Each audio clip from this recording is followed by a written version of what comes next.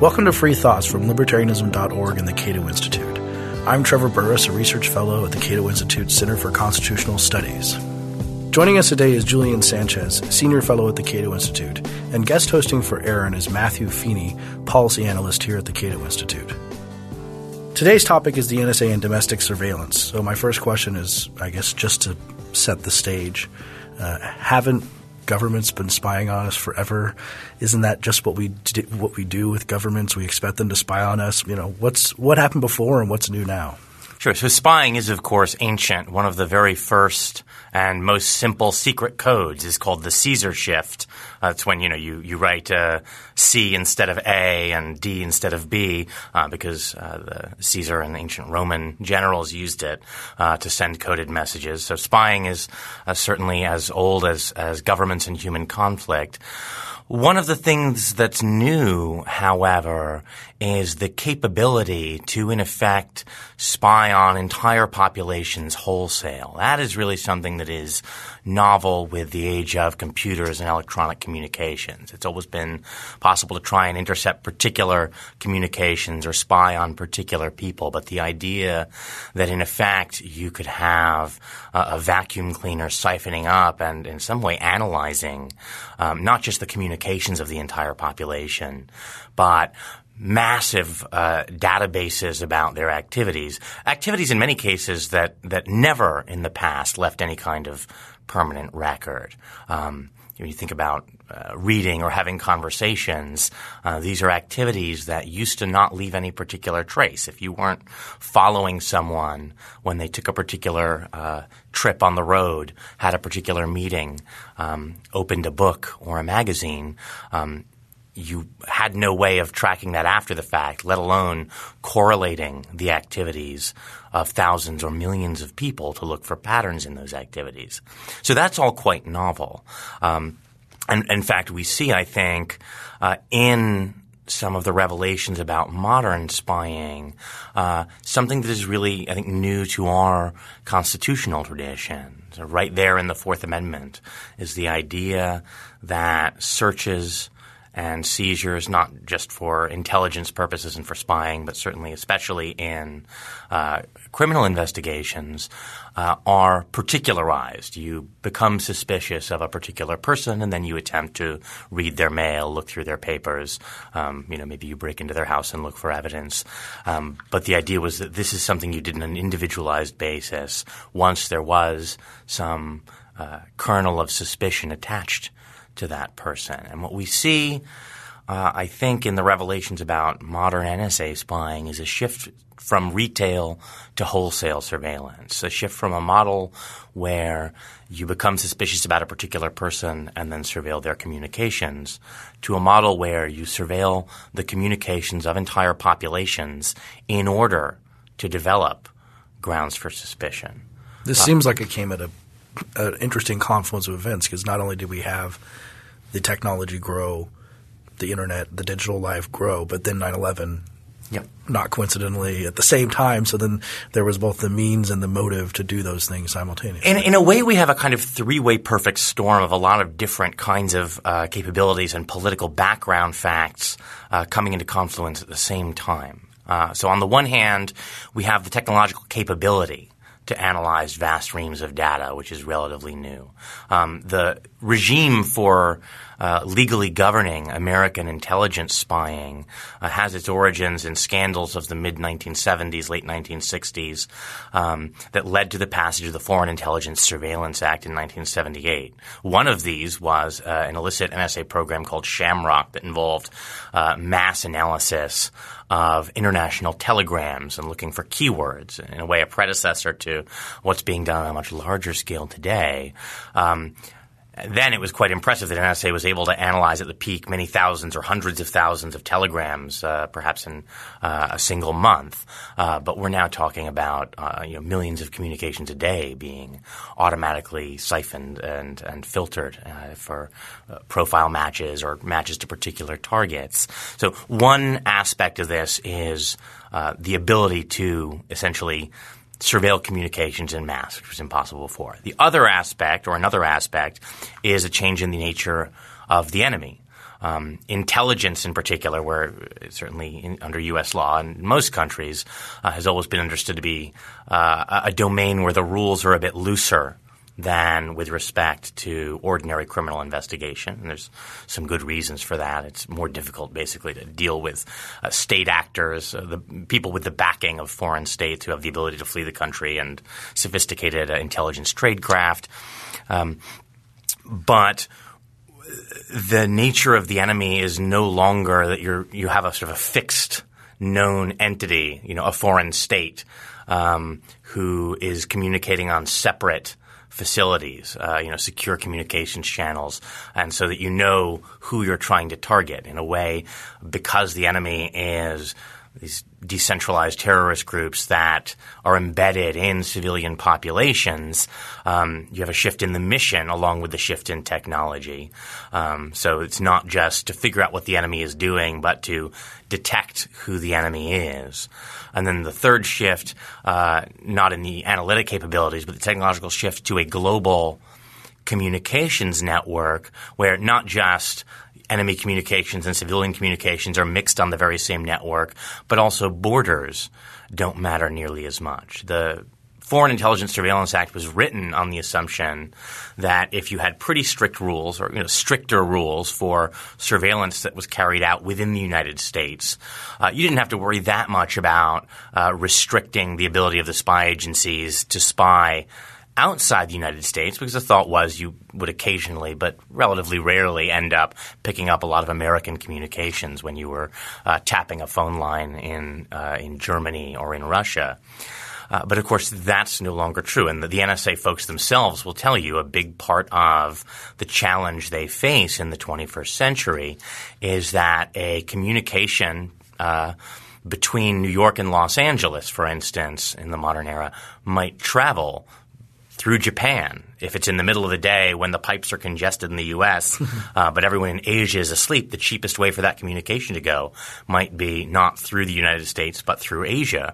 If you think about services like Google and Facebook, it may be that because they're trying to serve a global user base, the database of private information that you think is just on a server somewhere in Palo Alto is actually also backed up in full on backup servers in Ireland or in China, with the result that, as we now know, under the much looser authority of Executive Order 12333, which handles surveillance outside the United States. And who issued that one? So the original Executive Order 12333 was signed by Ronald Reagan in the early 1980s.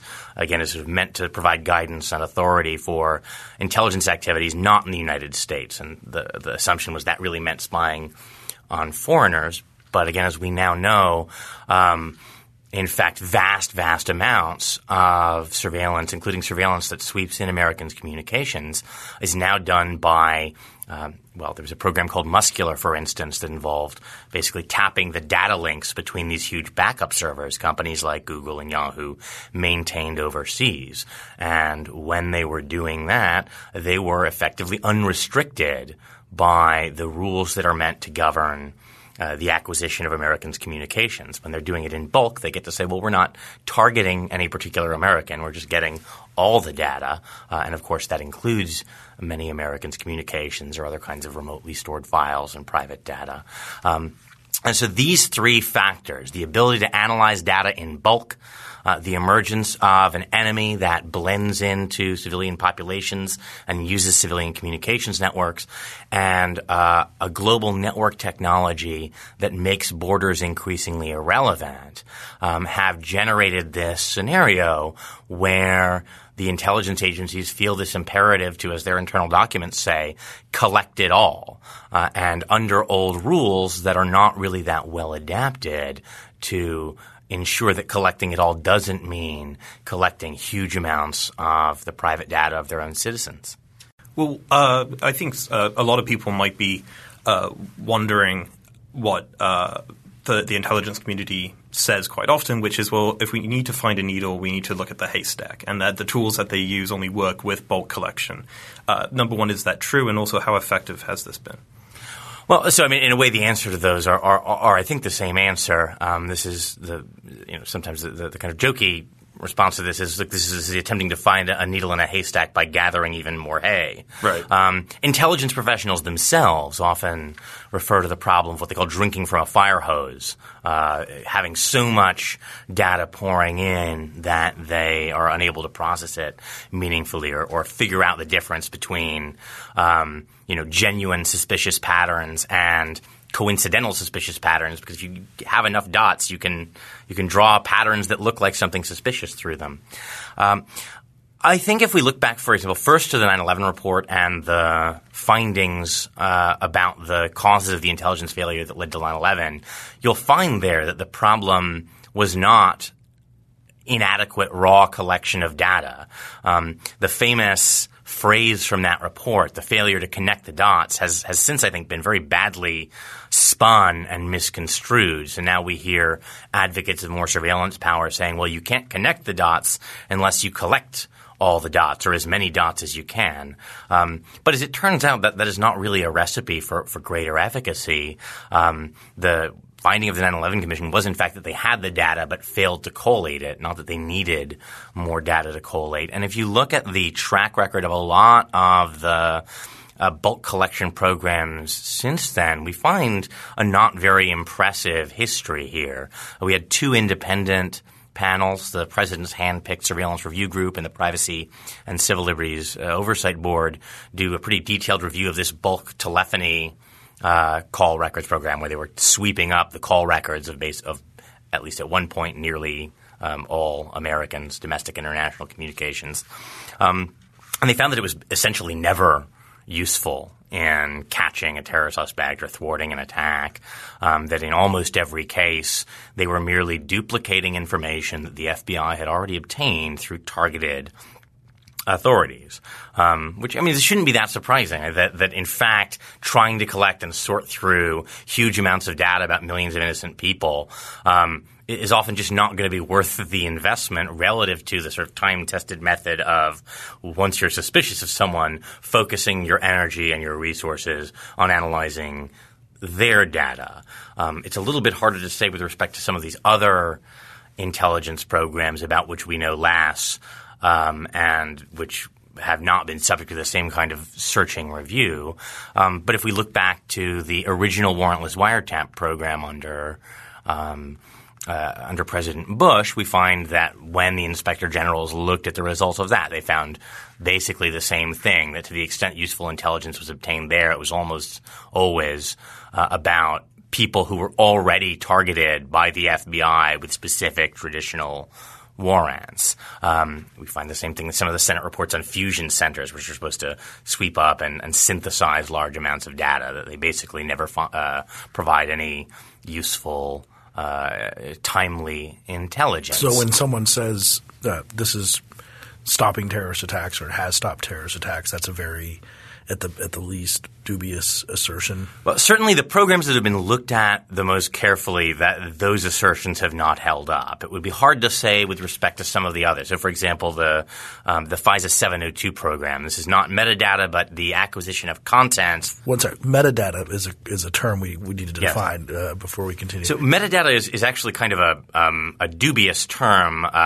People talk sometimes as though there's some kind of clear natural distinction between the content of a communication and the metadata. In fact, the distinction is much blurrier, especially on the Internet. But the idea here is the metadata is the data about the communication. So if we have a phone call, the phone number I dialed and how long the call took, that kind of information that would be on your phone bill is the metadata, and the content of the communication is what we actually said over the phone. But of course, how you categorize these things is to some extent a matter of choice, even on traditional phone networks. I call an office building and I tell the secretary I'd like to be connected to Trevor or to extension 320, or perhaps it's an automated system and I punch in 320 for the extension. Well, is that the content of the call or just more metadata? Well, it gets blurry.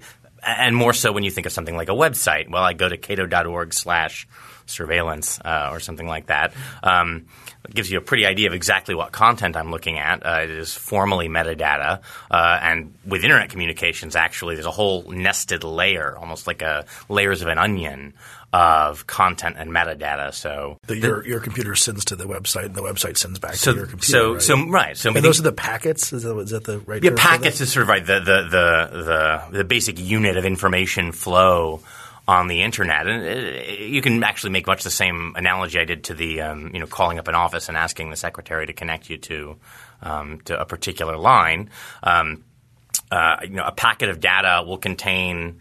So let's say I send an email to Trevor at Cato. There'll be an outer layer of metadata that the ISP needs to see, that Comcast, for example, looks at, that just says this packet is going to Cato's server.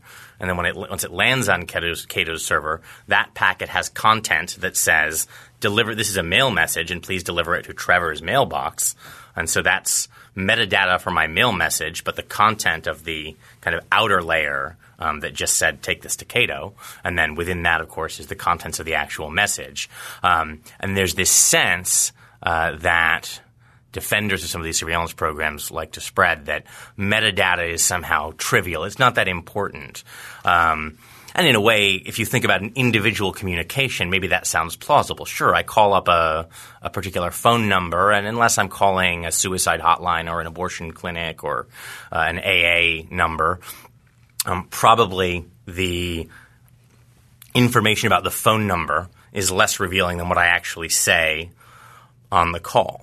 But when you take that at the macro scale and you say not just one phone number or one email address, but the whole pattern over the course of many days or weeks or months of my communications, of what websites I visit, of what I read, at what times of day, and in what locations, and not just what I'm doing, but how my patterns of behavior change over time. Am I staying up later? Do I seem disturbed? Am I looking at different things now or talking to different people? And also the patterns relative to the entire population. Not just what does my metadata say, but is my metadata unusual? Is it changing in ways that look different than a normal person's? Is it changing in the same way as people who become interested in radical interpretations of Islam?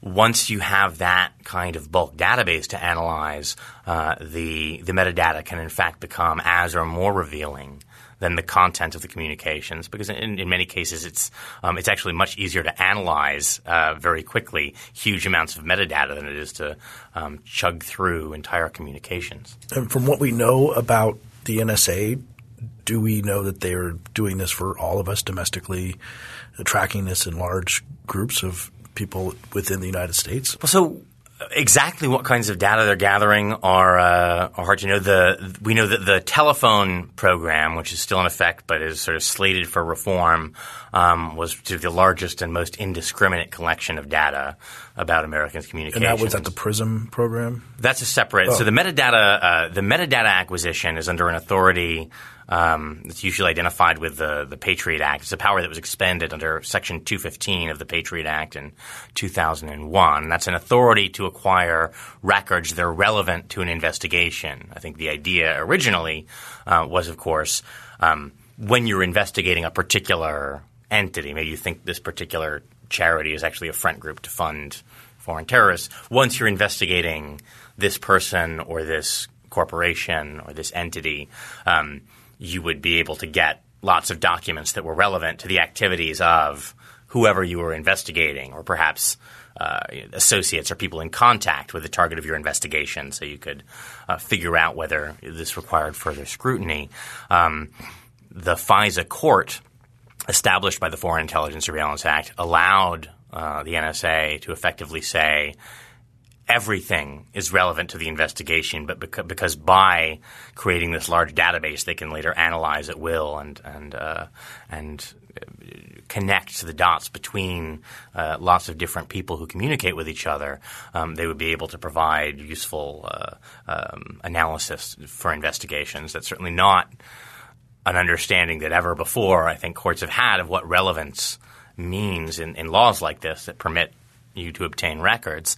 But that was something they were able to sell. They had also sold the court on a similar program, now discontinued, but probably being conducted under different authorities, that did the same thing for international internet communications. So at the very least, all international emails, perhaps also international web traffic. And keep in mind here, you probably have no idea when you're engaged in an international internet communication. I mean, you may if you're deliberately visiting the BBC website, but maybe that website has a mirror in Atlanta, Georgia, and maybe, again, given the time of day and the facts about congestion, you visiting a Facebook page, but in fact, the cheapest path for your bits to travel is to a server in Ireland. So you probably have a lot more of those international communications than you think you do. Well, but something that's always occurred to me while these revelations have come up is that even if you accept that the metadata is good for targeting or investigating terrorism and all the rest of it, there have also been revelations that the American intelligence community has spied on German politicians and even spied in the Vatican conclaves. I mean, how is this supposedly justified, given that I don't think the Pope is necessarily a threat to U.S. national security and Germany is an ally? Could you elaborate on that a little bit?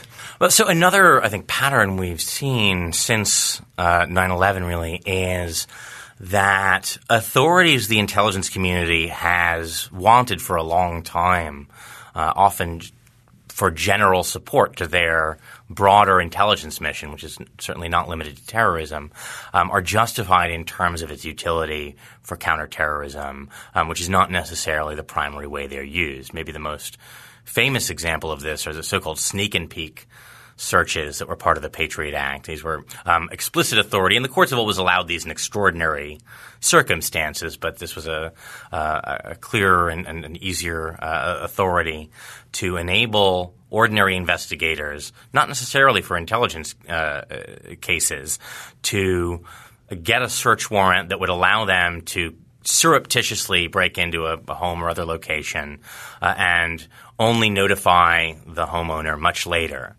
The usual model, of course, is they come to the door or maybe knock down the door, but they come at the time they serve it, show the person that they have legal authority to search, conduct the search. The person can sort of monitor and make sure that they're essentially taking only what they're supposed to take.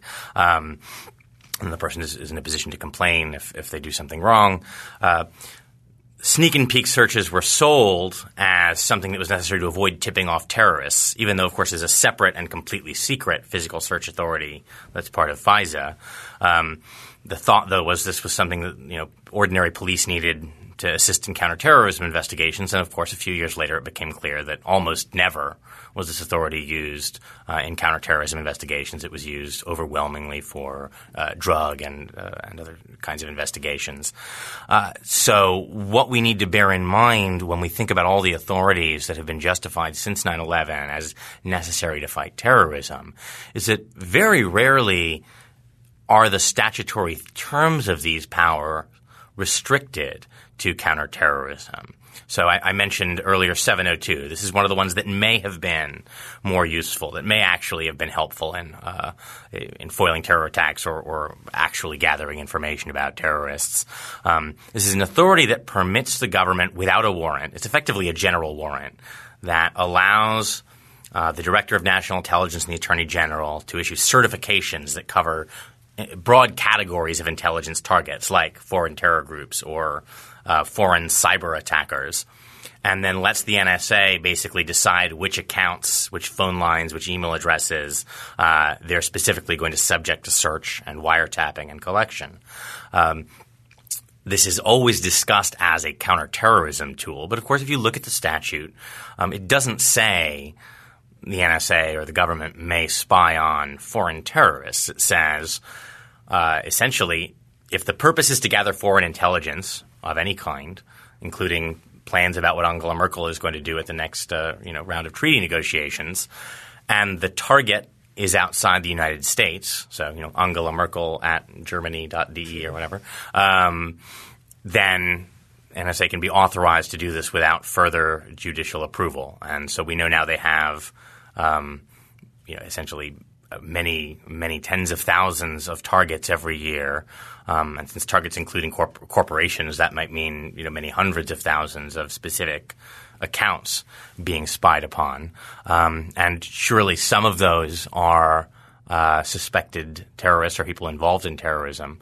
But that's not a requirement of the statute. And we know that one of the things they do, for instance, is spy on foreign network administrators, people who work in IT, people who maintain computer networks, not because they're suspected of doing anything wrong, but because you never know when you might need to spy on a network that some target is using.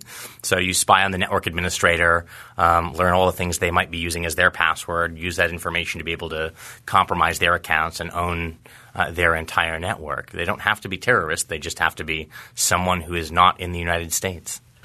But the 702 program, according to some accounts, has numerous protections on it: Attorney General approval, Director of National Intelligence approval, FISA court approval, which are usually topical certifications rather than individualized certifications, Congressional Oversight Committee, congressional briefings. Congressmen can make hay if they want to make hay. And there's also – they have to submit, I think, reports every 90 days about the activity. And on some accounts, the error rate is incredibly low and below 1% of – and they self-report their errors on these things. How do you respond to those levels of prophylaxis about having this be abused? Right. So I think it's important to understand that the scale of a program like this, where again they're sweeping in millions or tens of communications on a daily basis, makes oversight that's meaningful quite difficult. And indeed, the judges on the FISA court have said, and they certainly have an oversight role here. They are the ones who approve the broad procedures under which 702 surveillance operates. Remember again, 702 phone and internet surveillance, where there are these broad sort of general warrants, but then the NSA itself is the entity that gets to decide who is actually spied on. And the FISA court is responsible for approving the procedures they say they're going to use. These are the criteria we're going to expect analysts to meet before they start tapping a particular email account or IP address or phone line. This is the methods that they're going to use to try and ensure that they're not tapping anyone inside the United States. But the FISA court judges have acknowledged that they cannot meaningfully review the actual implementation of this program. And yeah, there are routine reviews of how this stuff is being used, but there are some difficulties. One is just, again, because of the scale of it, you can only really look at a pretty tiny snapshot of what's actually being collected and used. I mean, the NSA itself probably never looks at most of the communications that are swept in. Another problem is that it really seems like the oversight is designed to catch inadvertent sort of incorrect targeting. That is to say, they're not bad at catching a typo that got flagged the wrong email account for surveillance. It's not nearly as clear that they have a system that is well suited to catch people who understand how the system of oversight works and either as a sort of rogue analyst are deliberately circumventing those controls, or the case where, as historically has often happened, at a fairly high level, the agencies themselves decide that they want to try and circumvent oversight. And I think the pattern you see pretty continually when the Inspector General does poke into this or that program, it's hard to say with respect to 702 specifically, but a lot of these programs is that the agencies often have a very narrow idea of what kinds of violations have to be reported to the oversight entities. The Inspector General often sort of suggests that there are lots of incidents that really probably should have been reported that the FBI didn't think were significant enough to rise to the level of a reportable violation. And frankly, the fact that so much is legal that it doesn't technically count as a violation.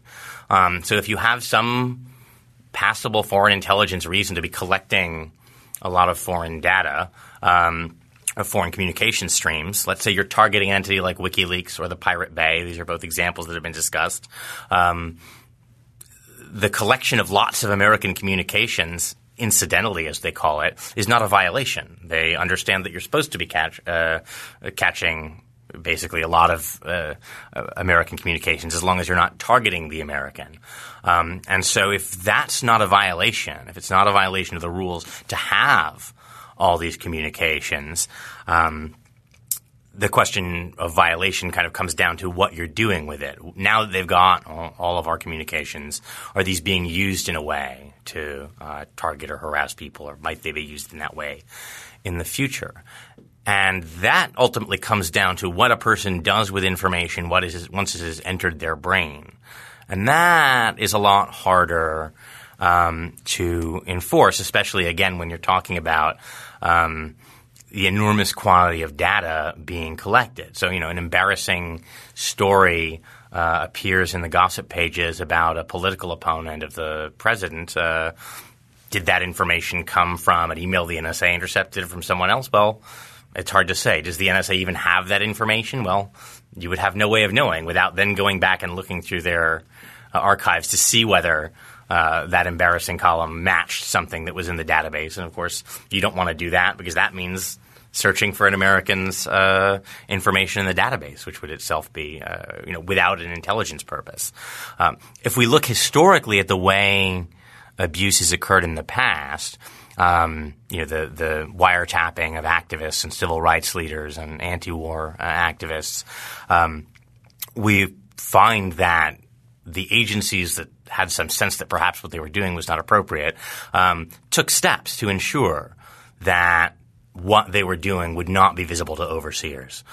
So very often these activities would be routed through alternate file systems to ensure that there was no record in the central FBI database of – You told me a story one time about the briefcase, delivering the briefcase to the house. That's a great story. One of my favorite stories involves a former Congressman and Senator Carl Munt who used to write J. Edgar Hoover semi-regularly asking for intelligence about political opponents or other figures that he was interested in.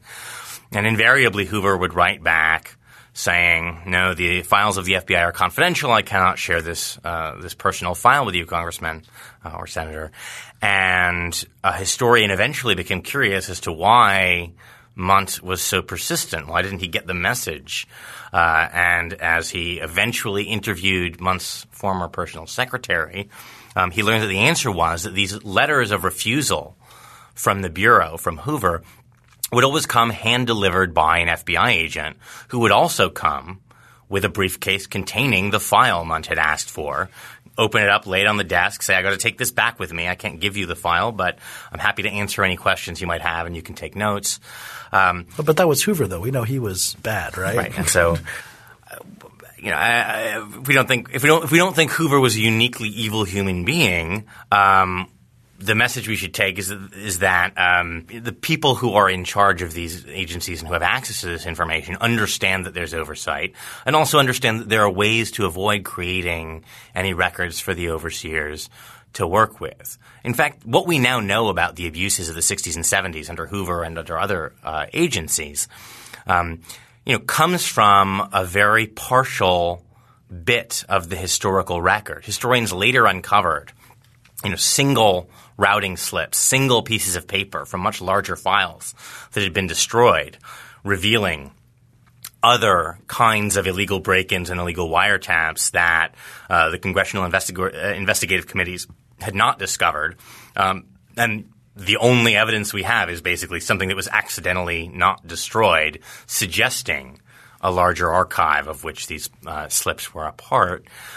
So it's just given the scale of this, even more so now when you're by design collecting so much stuff. At least, for example, in the 70s, a new attorney general discovered a decades-old bug that had been planted in the offices of the Southern Christian Leadership Conference and sort of said, look, if there's not a actual criminal prosecution forthcoming, you better shut this off. You have no legitimate reason to be wiretapping these people. But of course, it would no longer actually be a big red flag that, for instance, Bill Clinton's emails are being sucked up. When you're collecting on this scale, the fact that some politically sensitive entity is being collected on doesn't necessarily tell you that there's something amiss, that someone is using this for a nefarious purpose. It's in a way easier to come up with excuses for why you have this sensitive information. And, again, I think the pattern we see over time in a lot of different programs is the FISA court is informed that the NSA is running a program, is collecting data in a certain way, and then 2 or 3 years later, this has happened several times, they learned that NSA had actually fundamentally misdescribed what was going on, that they were collecting much more information, that they were not observing restrictions on searching the database that the court had tried to impose. In one case, they said that the elaborate system of restrictions that had essentially allowed them to justify approving one of these collection programs had effectively never functioned because it had been so systematically disregarded. Members of Congress complain sometimes humorously about how difficult it is to extract information. Often feels, they say, like a game of 20 questions.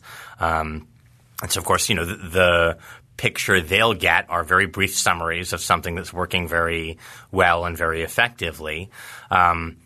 But again, it seems like what we see again and again is when there is greater scrutiny, things the overseers weren't aware of come to light, and you realize, in fact, what a partial picture they have. I mean, it does seem like senior members of the intelligence committees really believed that this telephone program, this telephone metadata collection program, had been somehow instrumental in thwarting dozens of terrorist plots. And as soon as the surface of that claim was scratched, it turned out it was, of course, completely false. But it seems like, again, the senior legislators responsible for oversight genuinely believed it until there was pressure to dig deeper. So I think that should be a little bit disturbing and should raise serious questions about how meaningful this oversight mechanism really is or can be.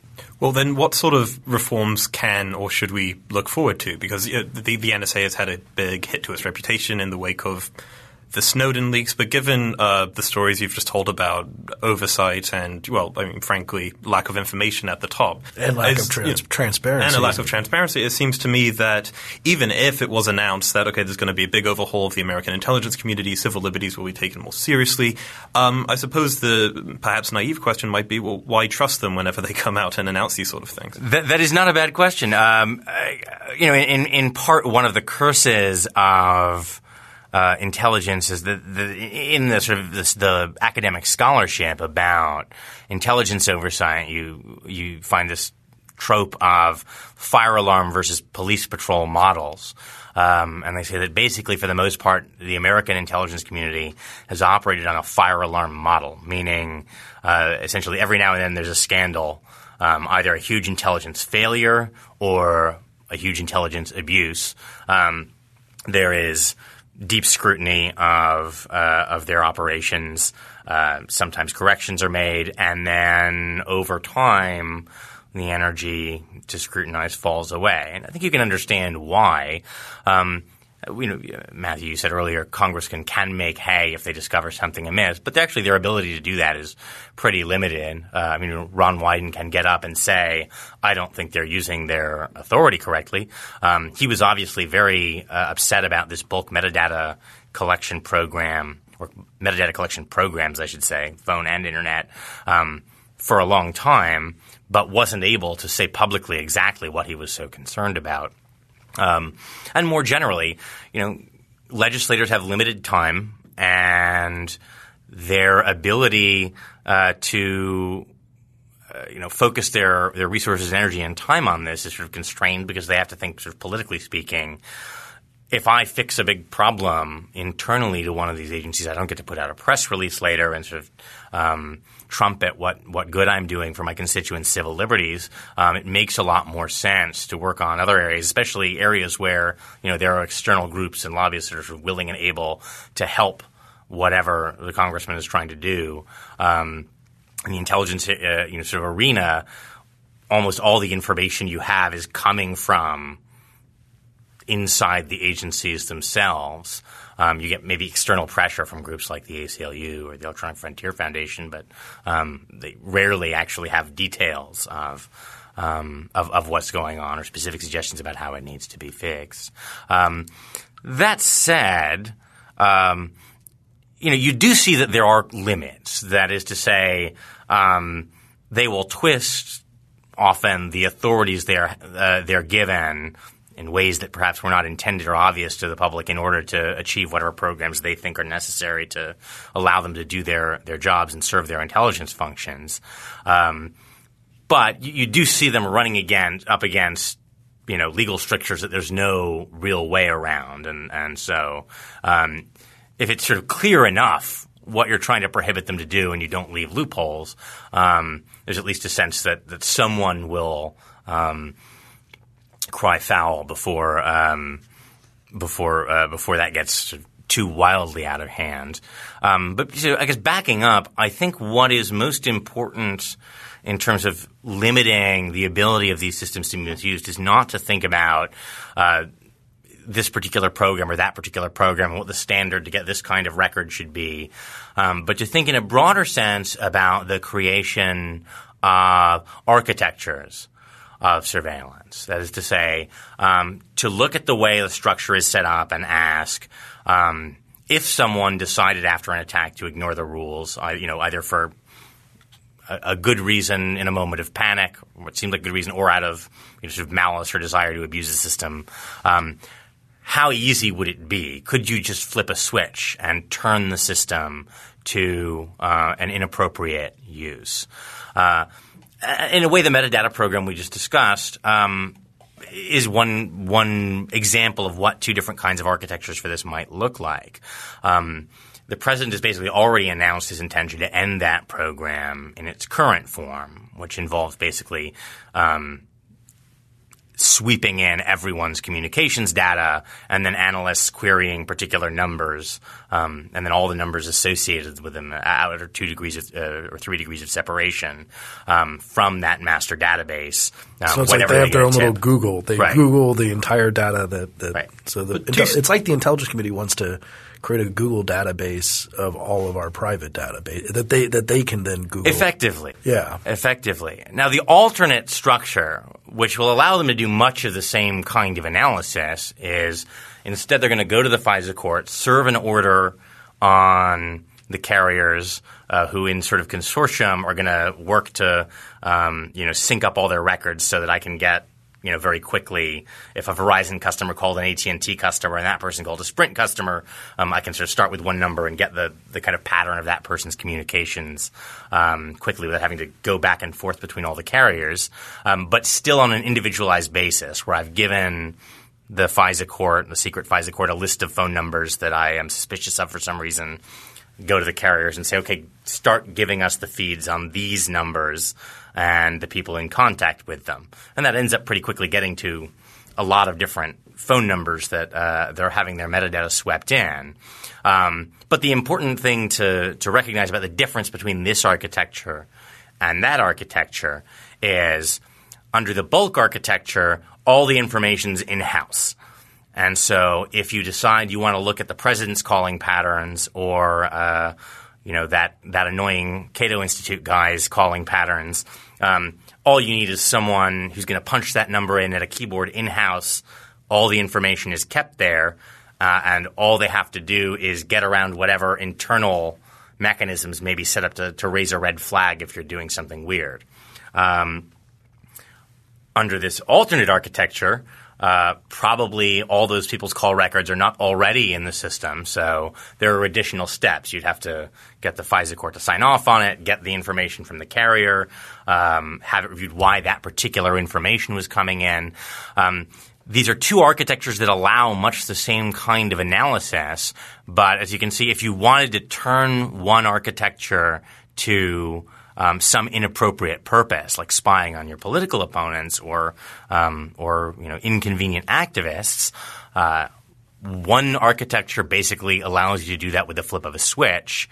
Another architecture makes it actually quite a bit more difficult to do that. Well, some listeners might be thinking under both architectures, might be thinking to themselves, well, I've never visited WikiLeaks. I've never visited a jihadist website. I don't, read dodgy books. I've never Googled how to build a bomb. So why be concerned about this if the justification for it is national security and I'm not a national security threat? Are you asking if you haven't done anything wrong? Yeah. What do you have to worry about? Unless you're one of these weird guys at CADA. Yeah. Then we should. I mean, in a way, one answer to that is to ask about the effect of asking that question. That is to say, if your statement is, well, I don't have anything to worry about. I've never Googled how to build a bomb. I've never looked at Islamist videos on YouTube.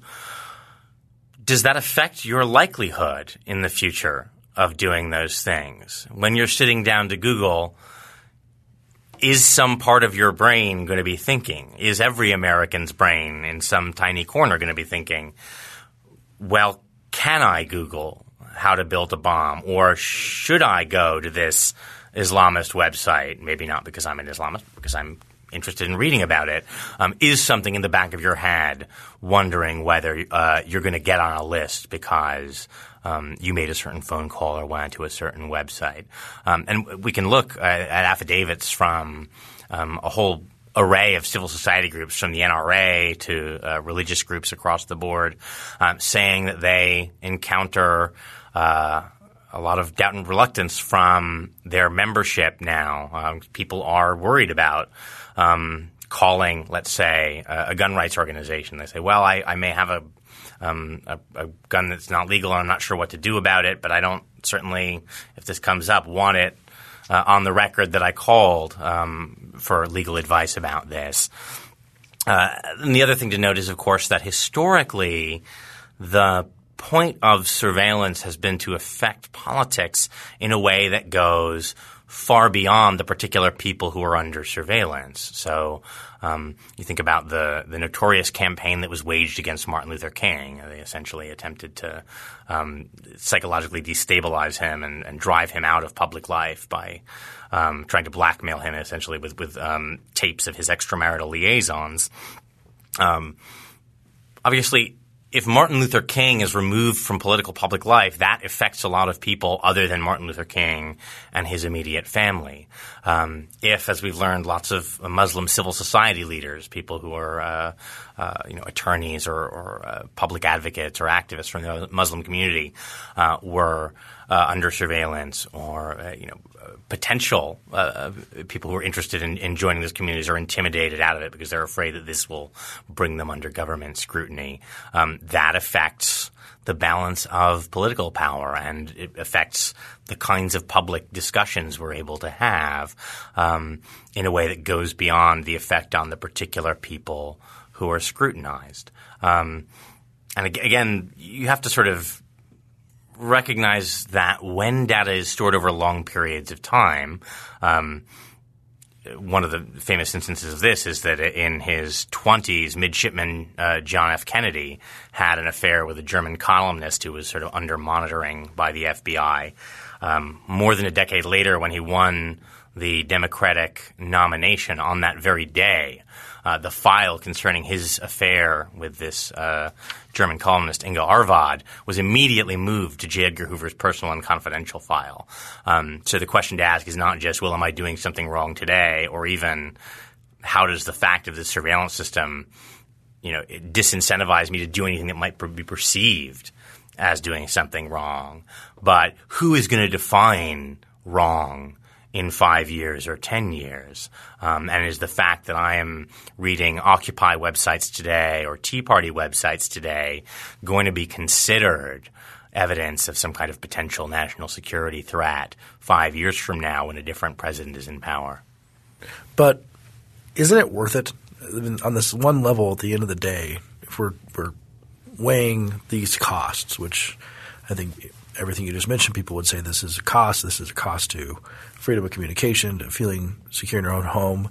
But police have powers that make us feel unsafe sometimes, and they have that for good reasons because there are people out there who want to hurt us. And in the case of terrorists, there are people out there with possibly nuclear weapons, and it seems like a minor inconvenience to us might be worth this maximal cataclysmic event in the future.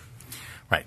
Well, I mean, so certainly I think it's true in the abstract that in order to protect people, whether from terrorists or from ordinary crime, police or investigators, government agents sometimes need to investigate in ways that involve some incursion on personal privacy, and that, we have to make some trade-offs.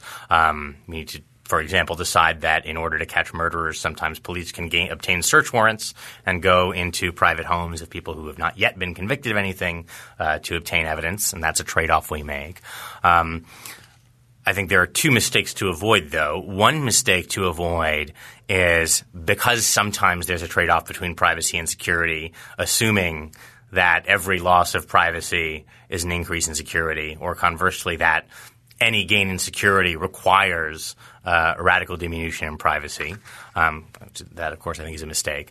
And the other is to, in some sense, act as though with respect to every particular invasion proposed, that the entire weight of the interest in national security is on the other side of the balance. I think you see the courts doing this a lot. They'll say, well, gathering people's phone metadata is an invasion of privacy, but on the other side, nuclear bombs going off in New York. And if every time a particular invasion of privacy is proposed, what is on the other side of the ledger is a nuclear bomb going off in New York City, privacy will always lose. But of course, it's never the case that that's actually the nuclear bomb is the alternative in every case. But it is on 24. On 24, right, I see that there always is a nuclear weapon, and we know that they have it. The well-known documentary 24 has taught us this, but I would suggest we think in a more sophisticated way about marginal differences in probability. So what we should be asking is not, is privacy more important or is security more important? What we should be asking is, all right, if the annual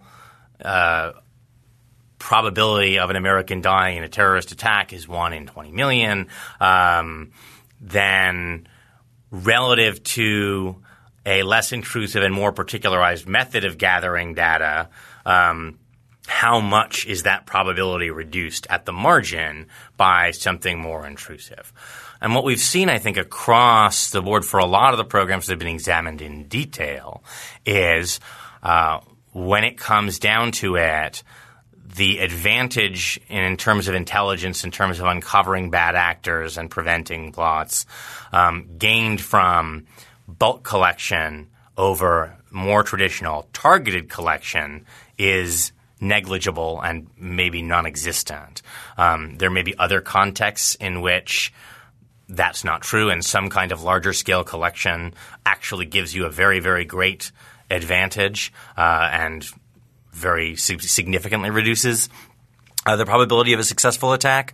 But we just need to be, I think, more sophisticated about asking that question. If you're taking a very small probability that you have reduced to some manageable level by targeted kinds of surveillance, and then it turns out that the additional marginal reduction in that probability involved, if you instead of getting 100 people's phone records, get 100 million people's phone records, is so small it's barely detectable, 8 decimal places down.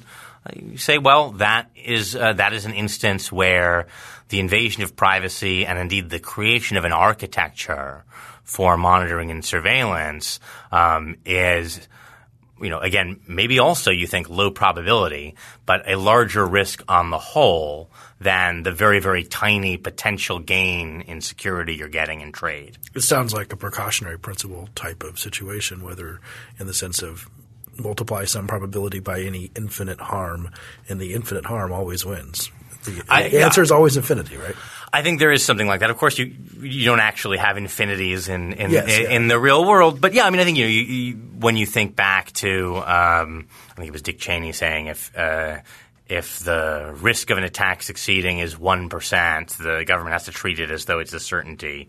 That is a dangerous way of thinking, although one that I think fits with our natural cognitive architecture. Human beings are very bad at thinking about probabilities. We are, more anxious about if you think about things that you actually find yourself fretting about, people do worry about getting on a plane, could there be a bomb on it, or is the person next to me a terrorist? When of course the probability of dying that way is hugely less than the probability of dying in a car wreck on your way to pick up a pint of milk from the corner store. We overestimate risks that are very large and visible and dramatic, underestimate risks that are more mundane, but actually much, much more likely to do us in.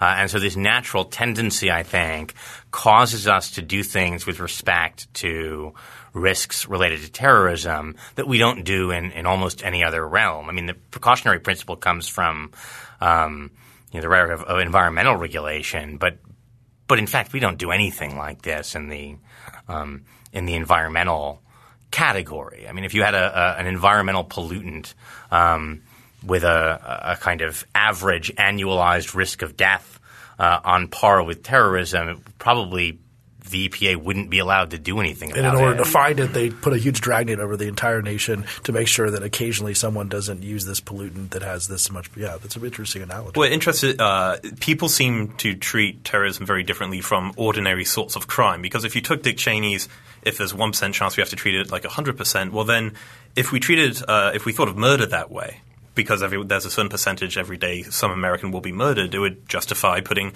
police officers in front of every house to make sure there are no break-ins or no assaults or anything like that. And I think Trevor pointing out 24 reminds me of CSI, that the more these things get in the media, you can romanticize forensics and you can romanticize war and intelligence. And how sure we are about these things. Right, exactly. But I think if anything, these NSA revelations have demonstrated lack of transparency and oversight and maybe lack of success, because I feel like if the NSA had prevented a nuclear attack or something, the first thing they would have done is mention that they had done that using these systems, but they haven't. So, I mean, is that because they really couldn't if they really hadn't and we should trust them? Or is there another reason? They don't want to tip their hand, possibly. Right. I mean, well, so one, I actually don't think there are yet any terror groups that have, put themselves in a position to actually detonate a serious nuclear device. Certainly not in the American homeland, and maybe not anywhere, in part just because fissile material is sort of hard to get your hands on. I wouldn't necessarily assume that because they don't talk about specific attacks that there aren't any, for the not bad reason that you don't always want to give away how exactly a plot was foiled. I mean, very often, for example, let's say you foiled a particular terror attack because some weapon shipment didn't come through.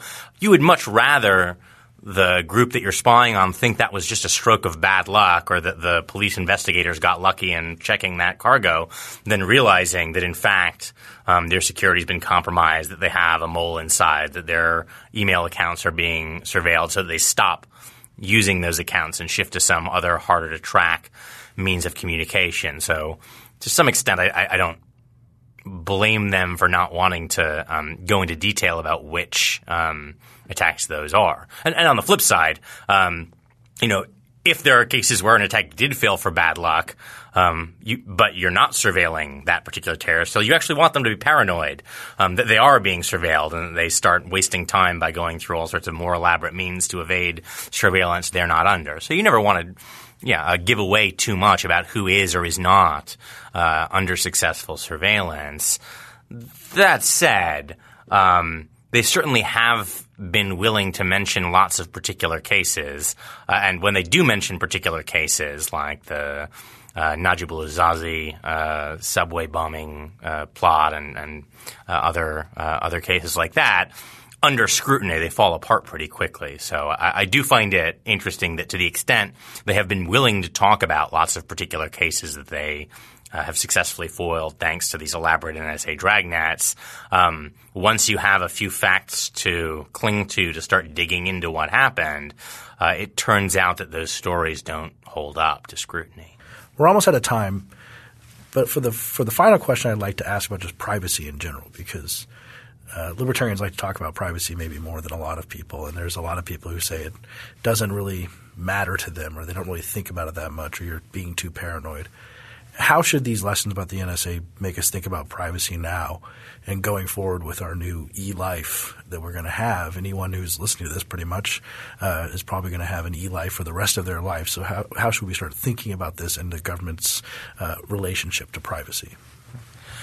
I mean, it's an odd fact about discussions of privacy that I think more than almost any other issue, we tend to use the language of fiction and often science fiction to talk about our concerns, whether it's we say, well, this is pretty Orwellian, or wow, that was Kafkaesque, or more recently we might just say, well, this sounds like something out of Gary Sheingart's Super Sad True Love Story, which is a fantastic modern dystopian vision.